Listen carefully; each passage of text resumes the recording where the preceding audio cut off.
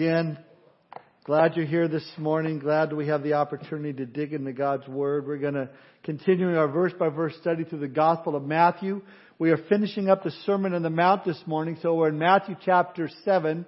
We're going to be looking at verses 13 through 29 this morning. If you need a Bible, just raise your hand and we'll get one right to your seat so you can follow along with us. We have brand new Bibles, and so if you don't have a Bible, keep it. It's yours. It's a brand new one. Take it home with you. Yeah, it even has the new Bible smell. And we won't even charge you extra for that. Matthew chapter 7, looking at verses 13 through 29 this morning. Jesus continuing His sermon. We pick it up in verse 13. Enter by the narrow gate, for wide is the gate, and broad is the way that leads to destruction. Are there many who go in by it? Because narrow is the gate, and difficult is the way which leads to life, and there are few who find it. Beware of false prophets who come to you in sheep's clothing, but inwardly they are ravenous wolves. You will know them by their fruits. Do men gather grapes from thorn bushes or figs from thistles? Even so, every good tree bears good fruit, but a bad tree bears bad fruit. A good tree cannot bear bad fruit, nor can a bad tree bear good fruit. Every tree that does not bear good fruit is cut down and thrown into the fire. Therefore, by their fruits you'll know them.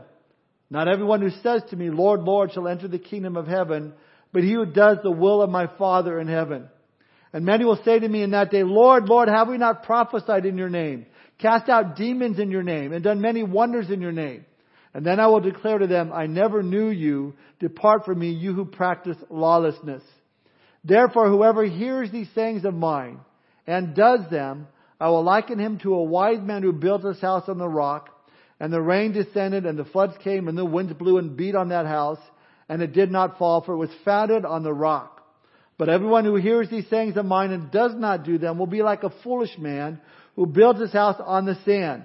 And the rain descended, the floods came, and the winds blew and beat on that house, and it fell, and great was its fall. And so it was when Jesus had ended these sayings that the people were astonished at His teaching, for He taught them as one having authority and not as the scribes. The title of my message this morning is Do the Math. Let's pray. Father, we thank You for this opportunity to gather together, to be in Your Word, and to know, Lord, that as we open up Your Word, Your Holy Spirit is here to teach us and instruct us in all things. And so, Lord, we pray that we would have open hearts to receive what Your Spirit has to say to us, Your church, this morning. Lord, not just words that I wish someone else was here to hear this, but Lord, what You have to say to each one of us today. We thank You for this opportunity to gather. We pray Your blessing upon our children downstairs as they're being taught Your Word as well. We also pray, Lord, if there's anyone that has joined us that is yet to surrender their heart to You, they're not born again, they're not saved. Lord, would You especially touch their heart today, and they would see their need for You and need to have their sin forgiven, and they would commit their lives to You today. So we thank You for this time together. We pray Your blessing upon it. In Jesus' name we pray. Amen. Well, there's a first grade school teacher who was trying to get her class interested in mathematics, and so she turned to Jimmy and she gives him a story problem. She says, if I had 2 sandwiches and you had 2 sandwiches, what would we have? Jimmy answered without hesitation, we'd have a picnic. It's not the math problem she was thinking about. Remember, I think of the yearbooks, back when you were in high school or probably junior high school, you put, you are too good to be forgotten. And just some corny saying like that. But the reason I bring that up is we've come to a fascinating section of Scripture. In these verses this morning, we are seeing examples and illustrations set forth in twos. Jesus is giving us examples of 2 gates, 2 ways, 2 different trees of fruit, 2 different builders, 2 different foundations. Now, it may sound like a math story problem, but Jesus is our problem solver, and He explains the answer to us quite well. See, we've been talking over the last several weeks the difference between true and false righteousness. Jesus concludes these revolutionary teachings on the Sermon on the Mount with some very searching and very solemn words. You see, He's primarily dealing with the person who is deceiving himself And the closing words of our Lord are a warning to all that would populate our churches today to sort of play the religious game. But truly they don't really have a relationship with Jesus Christ. So Jesus, as He makes the statement, He then anticipates our question and then answers them for us. If there are two gates, which one is the right one? He'll tell us the narrow one. If there's a broad way and a narrow way, then how will I know which one I'm on? Well, by the fruit. There'll be good fruit and bad fruit. Well, how do I make sure I stay in the right path and produce good fruit? By having a good foundation. We see how this is going. And so if you're taking notes this morning, those really are 3 points. Number one, we're going to see two gates. Number two, we're going to see two trees. And number three, we're going to see two foundations. Let's start with two gates. Look at verses 13 and 14. Enter by the narrow gate, for wide is the gate and broad is the way that leads to destruction, and there are many who go in by it.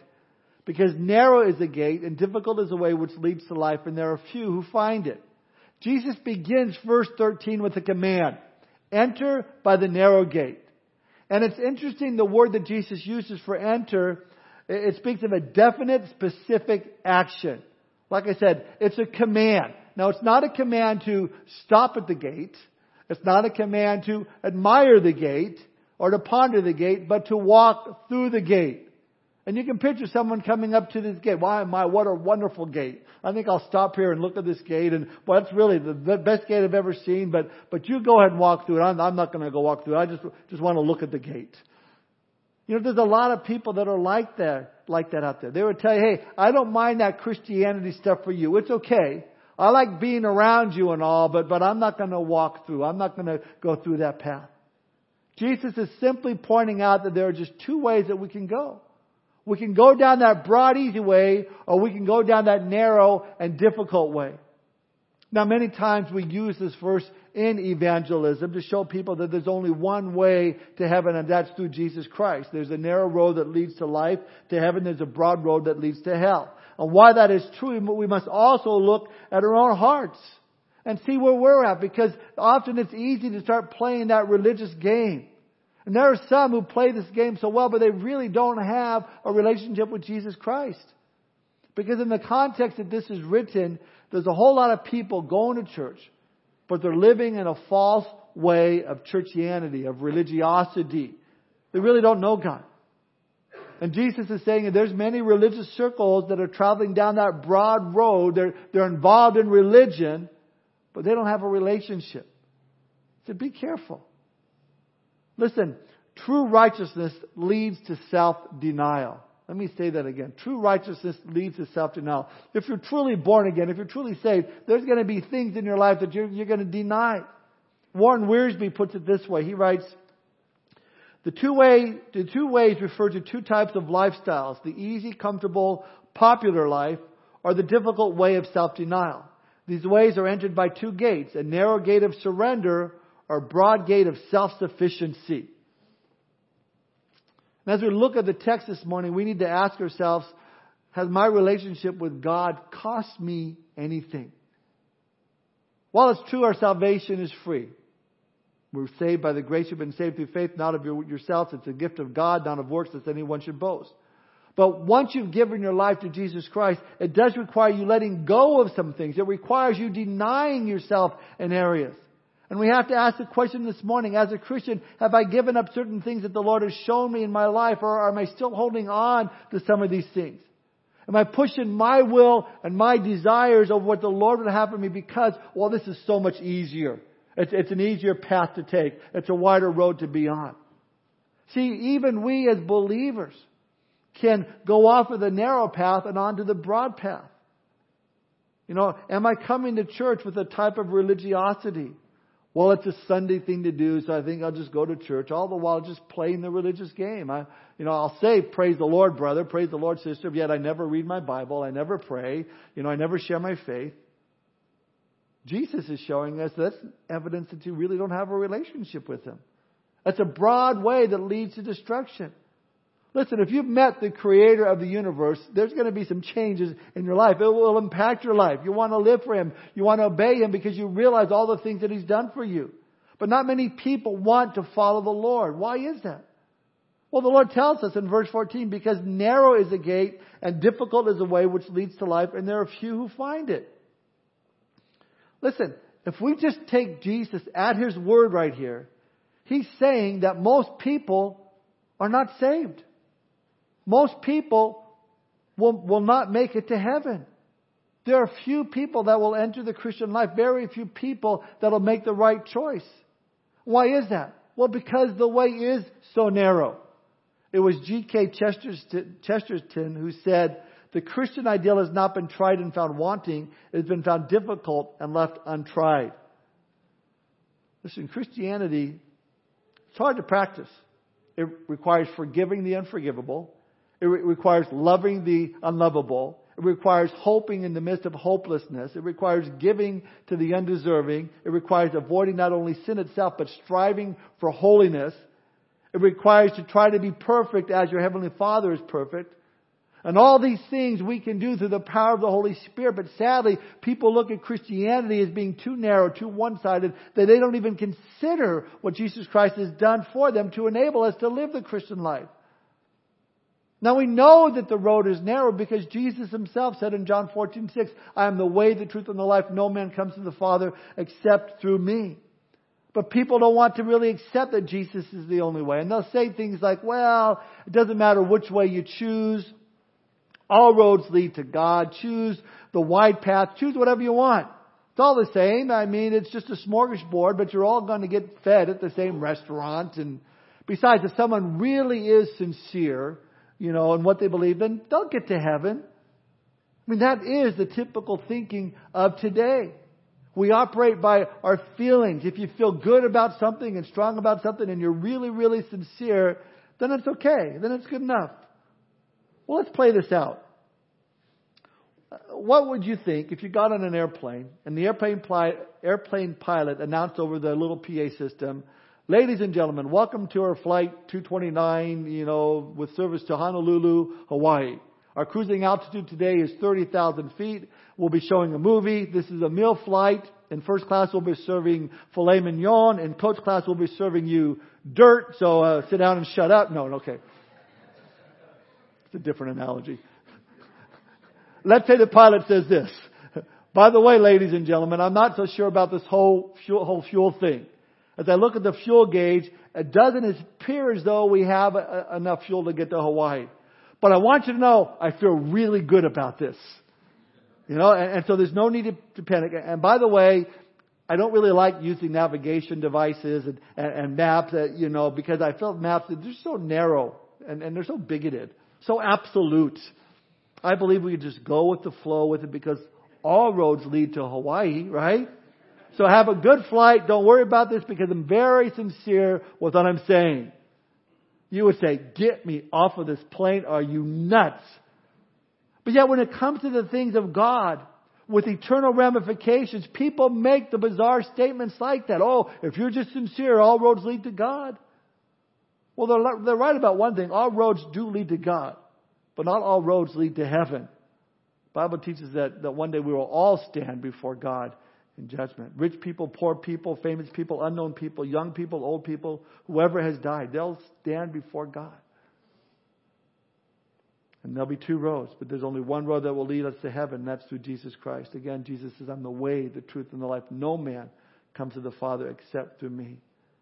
And Jesus says that's a narrow road. Not necessarily the most popular road, but it's the only road to heaven, the only way to know God. Now, for us as believers, every day when we get up in the morning, we have to make a decision. Am I going to take that path of following Jesus Christ, or am I going to go to the broad way, the easy way, and live for myself? God says this in Deuteronomy 30:19, I call heaven and earth as witnesses today against you that I have set before you life and death, blessing and cursing. Therefore choose life that both you and your descendants may live. We're also told in Jeremiah 6:16, thus says the Lord, stand in the way and see, and ask for the old path where the good way is, and walk in it. Then you'll find rest for your souls. But they say we will not walk in it. See, we have a choice. Do we walk down that road that leads to life, or can we walk down the road that leads to death? Do I walk down the right path or walk down the wrong path? I take the road to heaven or take the road to hell? That brings us to point number 2, 2 trees. Look at verses 15 through 20. Jesus goes on, he says, beware of false prophets who come to you in sheep's clothing, but inwardly they are ravenous wolves. You will know them by their fruits. Do men gather grapes from thorn bushes or figs from thistles? Even so, every good tree bears good fruit, but a bad tree bears bad fruit. A good tree cannot bear bad fruit, nor can a bad tree bear good fruit. Every tree that does not bear good fruit is cut down and thrown into the fire. Therefore, by their fruits, you'll know them. So now Jesus moves to the next comparison, the next couple of twos, and he gives us a comparison between a true prophet and a false one. And he says there's going to be 2 trees. He says, keep an eye on the fruit that comes from the trees. He says, every good tree bears good fruit. Bad trees bear bad fruit. Now notice that Jesus says it's good and bad fruit. He doesn't say it's pretty and ugly. He says it's good and bad. Why is that? Well, because a tree can be very, very beautiful, and the appearance of the fruit can be very, very lovely until you open it up and see what's inside. And I think of avocados. I love avocados. And they look, man, it looks soft, it looks great. Man, I go to open up and it's all brown and moldy. Oh man, that's just nasty stuff. But it looked great, it looked great. See, the true inspection that takes place is when you examine the fruit is not how it looks, but how it tastes and its nourishment and what it does for the human body. If you eat something and you get indigestion, it was bad. It's bad. It's like going to Texas Roadhouse. I've been liking that place. I probably shouldn't eat there, but they have those peanuts there that's on the table. There, you break them open, you eat them, and you start because you're hungry and you're waiting for your table, and then you get a bad one, right? Kind of look around and you want to just throw it down on the ground and spit it out, but it's nasty. Listen, there's nothing worse than a rotten nut. Jesus is saying, beware of rotten nuts. Okay? Now, why did Jesus immediately say after enter into the narrow gate, say, beware of false prophets? Well, it's pretty easy to figure out. Because the false prophets are the one that's saying, don't listen to what Jesus says, that He's the only way. Yet throughout Scripture, we're warned over and over again against false prophets. Isaiah, the prophet, warned against prophets who speak lies in my name. Jeremiah said, woe to those prophets who prophesy lies in my name. I have not sent them. Jesus said, many will come in my name and say, I am the Christ, and deceive many. Many false prophets will arise and deceive many. Matthew chapter 24. There's this constant flow in Scripture about these false prophets, false teachers that have come on the scene, and we know it's going to happen. As I said before, you turn the light on in the gospel, and it's bright, bugs are going to come out, right? They're going to attract to that. When you preach the gospel, a narrow way, the true path, the singular path, the false prophet will come along and try and disrupt that. Jesus says, beware of false prophets. It's like a sign that we've all seen. Beware of dog. Working 17 years at the post office, I was aware of dogs when I'd see a sign like that. You're looking around all the time. It reminds me of the classic Peter Sellers line, does your dog bite? The man says, no. And the dog proceeds to bite Inspector Clouseau. I thought you said your dog doesn't bite. The man says, well, that's not my dog.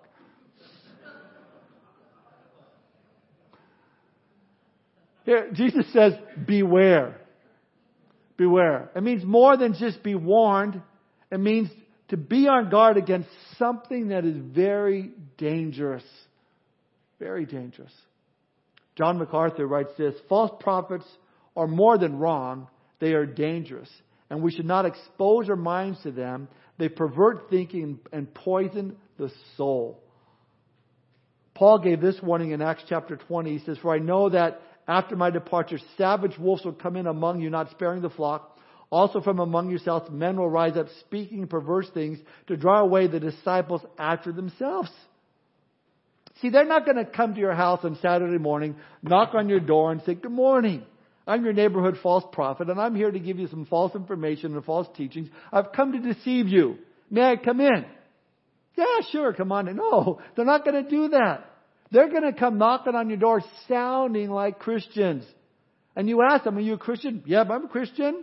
Do you believe in Jesus? Yeah, I believe in Jesus. Do you believe that Jesus of the New Testament? You bet. Do you believe He's the Son of God? I do. Now, what you should do next time is have them define the word Jesus. Have them define the word the Son of God. Have them define salvation, because I guarantee you, It's not the same words that you and I have come to know the meanings of. They're different. That's why Jesus says, beware. They'll come to you in sheep's clothing, but inwardly they are ravenous wolves. You know, in Christ's times, wolves would roam the hills and valleys hoping to find some wayward goat or sheep that lost its way. And wolves are merciless. They're ferocious. He uses the word ravenous here. It means harpax, which means swindler. In other words, in English, a ripoff, a con, a cheat. Jesus is saying there's false prophets, they're cons, they're cheats. Only after your money, only after your possessions. See, the bottom line is wolves eat sheep. False prophets eat people. Wolves are clever, hungry, and believe that food exists to satisfy them. And false prophets are clever and hungry and believe you exist to satisfy them. Now the good news is we have a good shepherd that's looking out for us. In the ancient world, people told stories. One of the most famous stories was Aesop's story of a wolf who wanted to steal some sheep. One day a wolf wanted a fat, juicy lamb, so he put on sheep's clothing so it wouldn't be noticed. It just so happened that the same night the shepherd had a craving for lamb chops, so he went out to his sheepfold and plunged his knife into the biggest sheep that he could find, which turned out to be the wolf. See, the wolf disguised as a sheep was eventually dealt with by the shepherd. So too a good shepherd watches out for his flock. Don't think for a moment that false prophets will go unpunished. There's a God in heaven who keeps tabs, but He's also able to judge both motives and actions. No shepherd is dumb enough to think that there's no such thing as wolves, and no Christian should be so naive as to think that there's not false prophets and false teachings out there. You know, I hear from time to time people come in and they check us out because they're looking for church to attend, and they tell me places they've tried. Not actual church names, but they tell me some of the stuff that goes on in some of the services. And I have to tell you, some of it sounds really, really bizarre. And I say, well, so what were they teaching? Well, some of what they're teaching sounds really, really bizarre.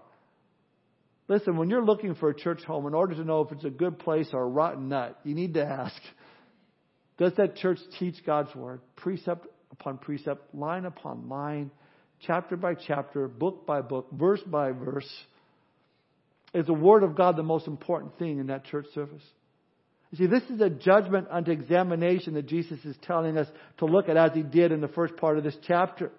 And He's telling us we're going to know these by their fruit. What fruit will a false teacher produce? Well, let me give you 3 examples.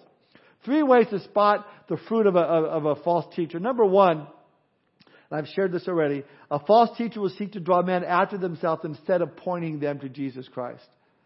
They'll seek to draw people after themselves. They'll seek to find followers. You know, that's the first sign. They'll be talking about themselves, what they've done and what they've accomplished. It'll be all about them. Number 2, a false teacher will seek to make merchandise of you. You know, 2 Peter tells us they'll go for your pocketbooks. They won't be concerned with feeding you. They'll be concerned with fleecing you. Give a little more money. You just need a little more. And number 3, a false teacher will produce bad fruit. In other words, they have a tendency to clump together and cause the whole tree to spoil. No, you can get a tree loaded down with bad fruit. Again, Jesus says in verse 16, you'll know them by their fruits. Do men gather grapes from thorn bushes or figs from thistles? Now, you guys know that I love figs. And if you could get a fig from a thistle, I would certainly be growing thistles. But you can't. It's impossible. Figs come from fig trees. Now, if I were to tell you, hey, I've got a fig tree at my house, I'm going to have some figs, you know, you'd say, yeah, really? You know, come on, prove it. Now, really, if I had a fig tree, you couldn't keep it outside because they don't grow out here anyway. But you'd be skeptical. And you'd say, well, prove it. Well, the only way I could prove it is by handing you a fig. And then you'd have to see me actually pick it from there, because I might have gone up to Kansas City and bought a whole bunch of figs and brought them back just so I can have these figs. But the proof is in the fruit. And when it comes to these so-called prophets of God, the fruit, what they produce in terms of their character, in terms of their doctrine, all of that is evidence that they're either true or they're false. And how can you tell unless you judge? Again, this brings us back to the first verse of chapter 7. Judge not lest you be judged. We hear that all the time. So the next time someone tells you, hey, you shouldn't judge people, tell them I'm not. I'm not a judge. I'm only a fruit inspector. Okay? So I'm just a fruit inspector. That's what I've been called to do, to inspect fruit. Jesus goes on. Look at verse 17. Even so, every good tree bears good fruit, but a bad tree bears bad fruit. a good tree cannot bear bad fruit, nor can a bad tree bear good fruit. Every tree that does not bear good fruit is cut down and thrown in the fire. Therefore, by their fruits, you'll know them. Again, here's a comparison between good fruit and bad fruit, true righteousness and false righteousness, false prophet, and you and me personally. Because if Christ has come into our lives, there's going to be evidence. Yeah, works don't save a man, but they're good evidence that he or she is saved. And if you don't have the works, then I would suggest that there's no saving faith. But if you're saved, then there's going to be fruit. There's going to be good fruit. Now, just as I've given you 3 types of fruit to spot for a false prophet, let me give you 3 types of fruit for in a believer's life. Number 1, our changing conduct and character is a kind of fruit. We're told in Galatians 5:22 and 23, but the fruit of the Spirit is love, joy, peace, long-suffering, kindness, goodness, faithfulness, gentleness, self-control. If you're a true believer, you're going to have these fruits in your life. It'll be evident in your life. Number 2, fruits can be seen in what we say. What we say is a kind of fruit. What comes out of our mouth. Jesus puts it this way in Matthew 12:34, for out of the abundance of the heart the mouth speaks. A good man out of the good treasure of his heart brings forth good things, and an evil man out of the evil treasure brings forth evil things.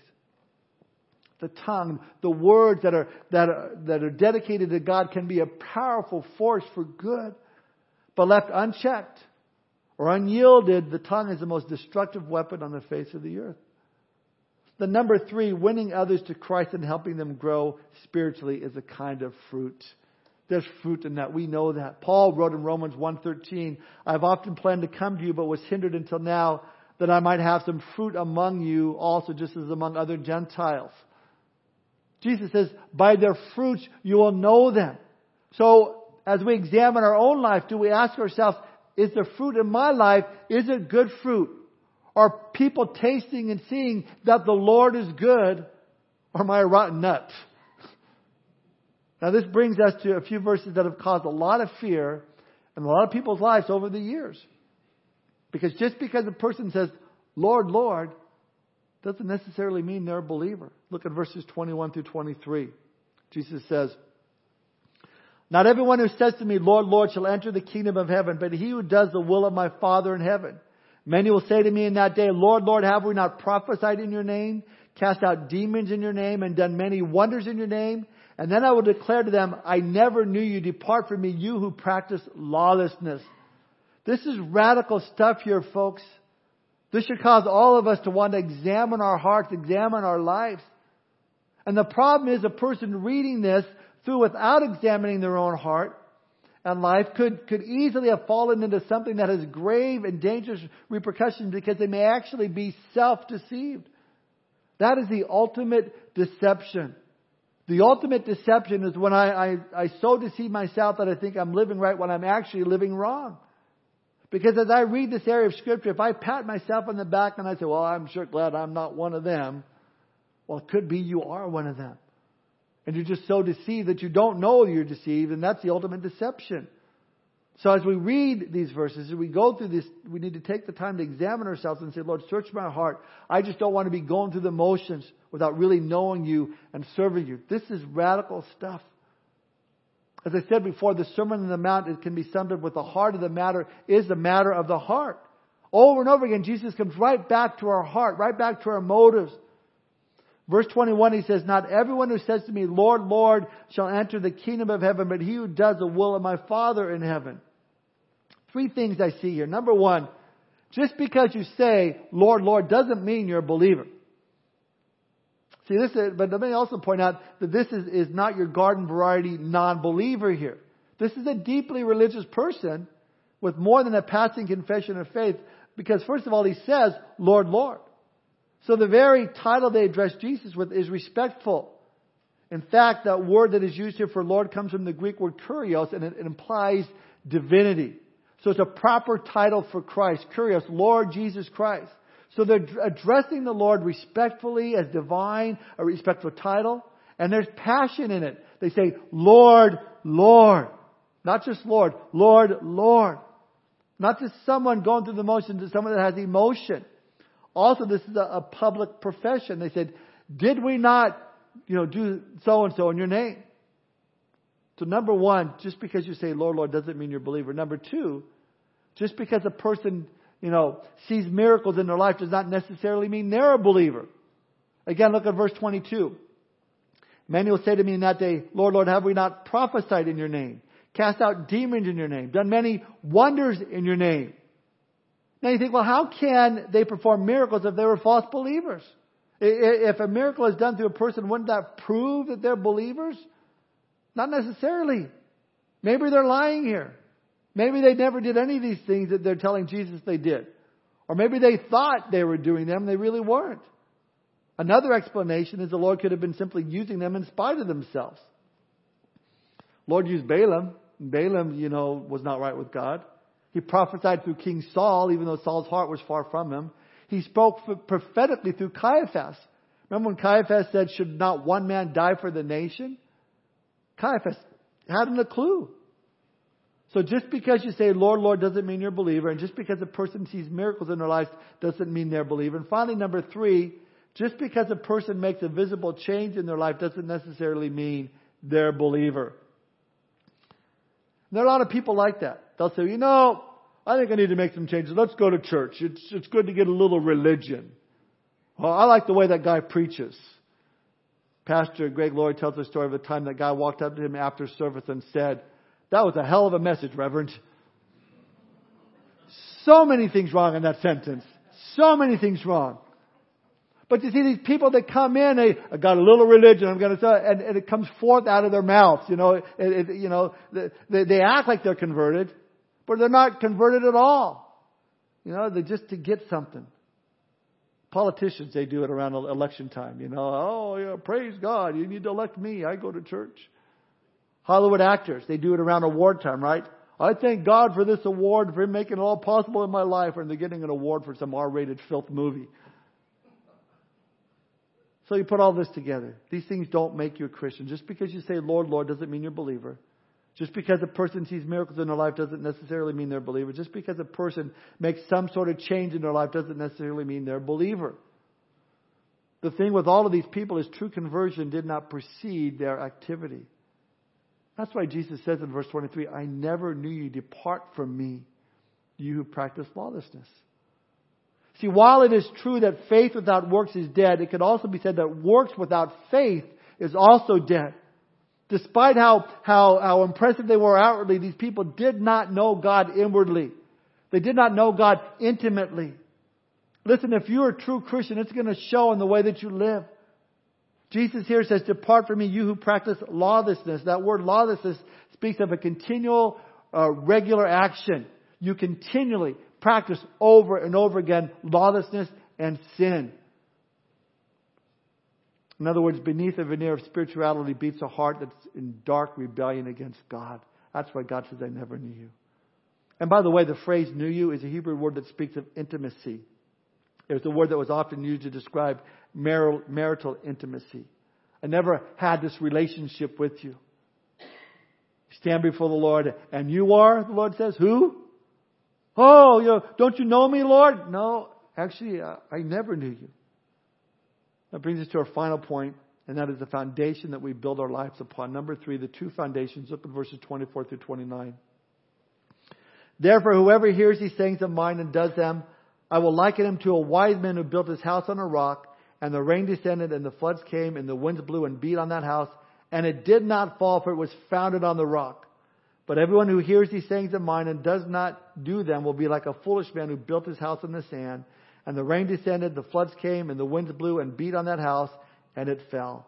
And great was its fall. And so it was when Jesus had ended these sayings that the people were astonished at his teaching, for he taught them as one having authority and not as the scribes.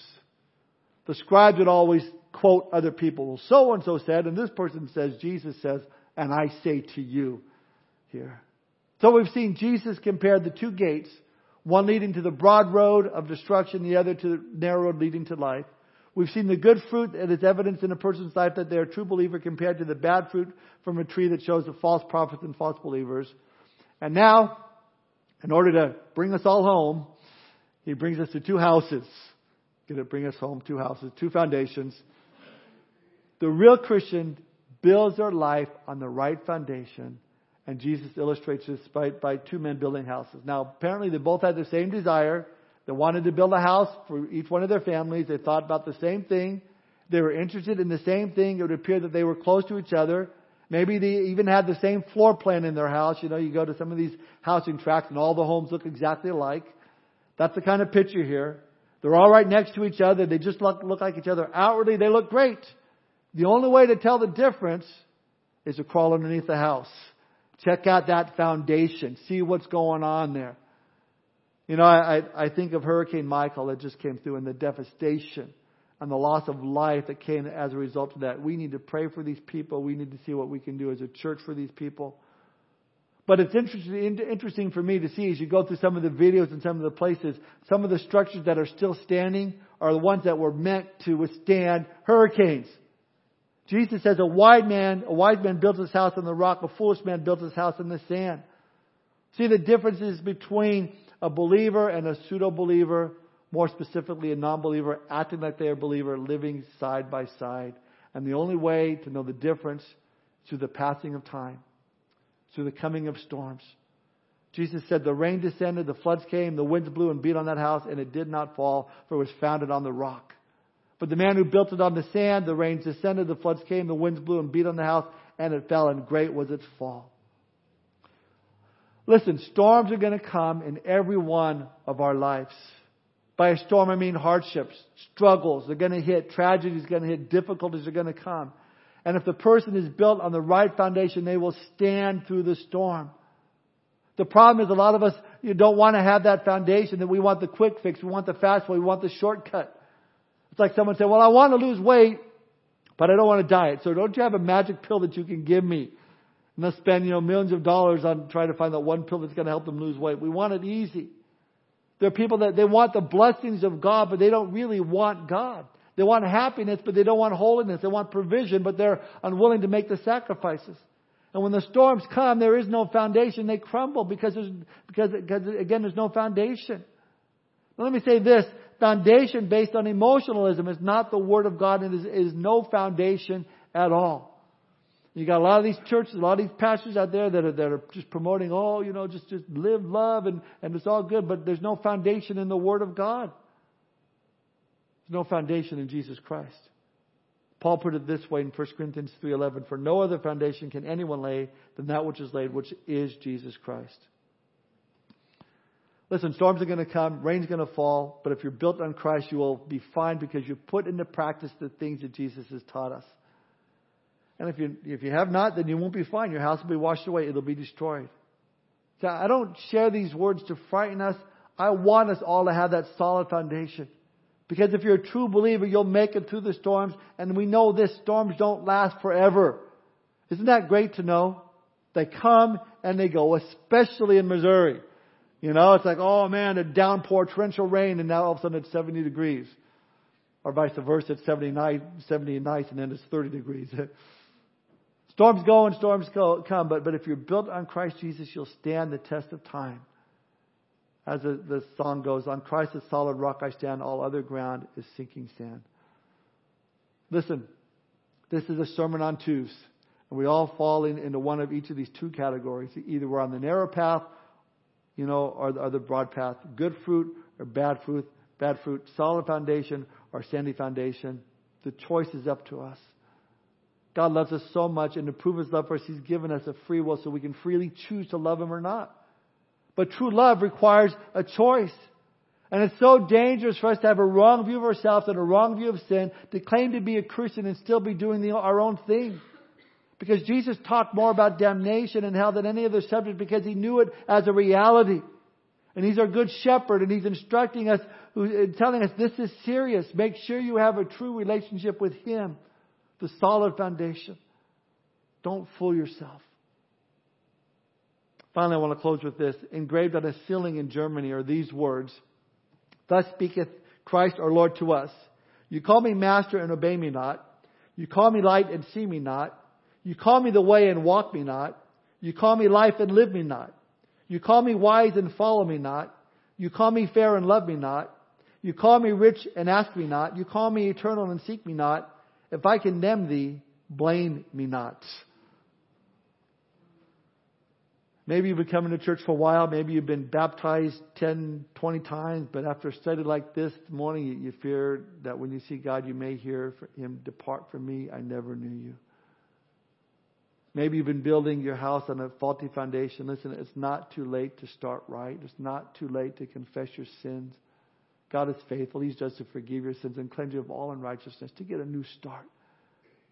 Maybe you've never given your life to Jesus Christ at all and you don't know Him, but this morning is an opportunity to know Him as your Lord and as your Savior.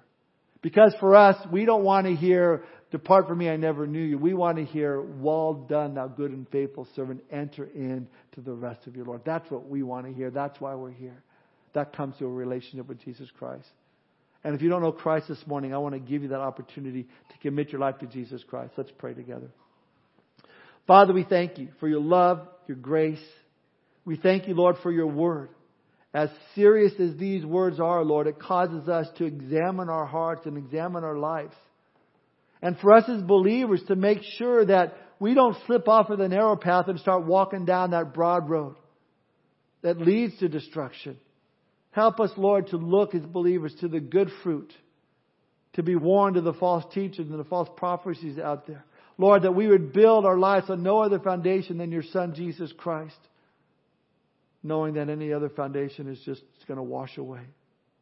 And finally, Lord, I pray for anyone here that doesn't know you, Lord, that maybe this morning is a time that they want to truly commit to you, to surrender. Maybe they've kind of thought about this back and forth, but Lord, they've not really committed. They've not walked through the gate, but now, Lord, they want to.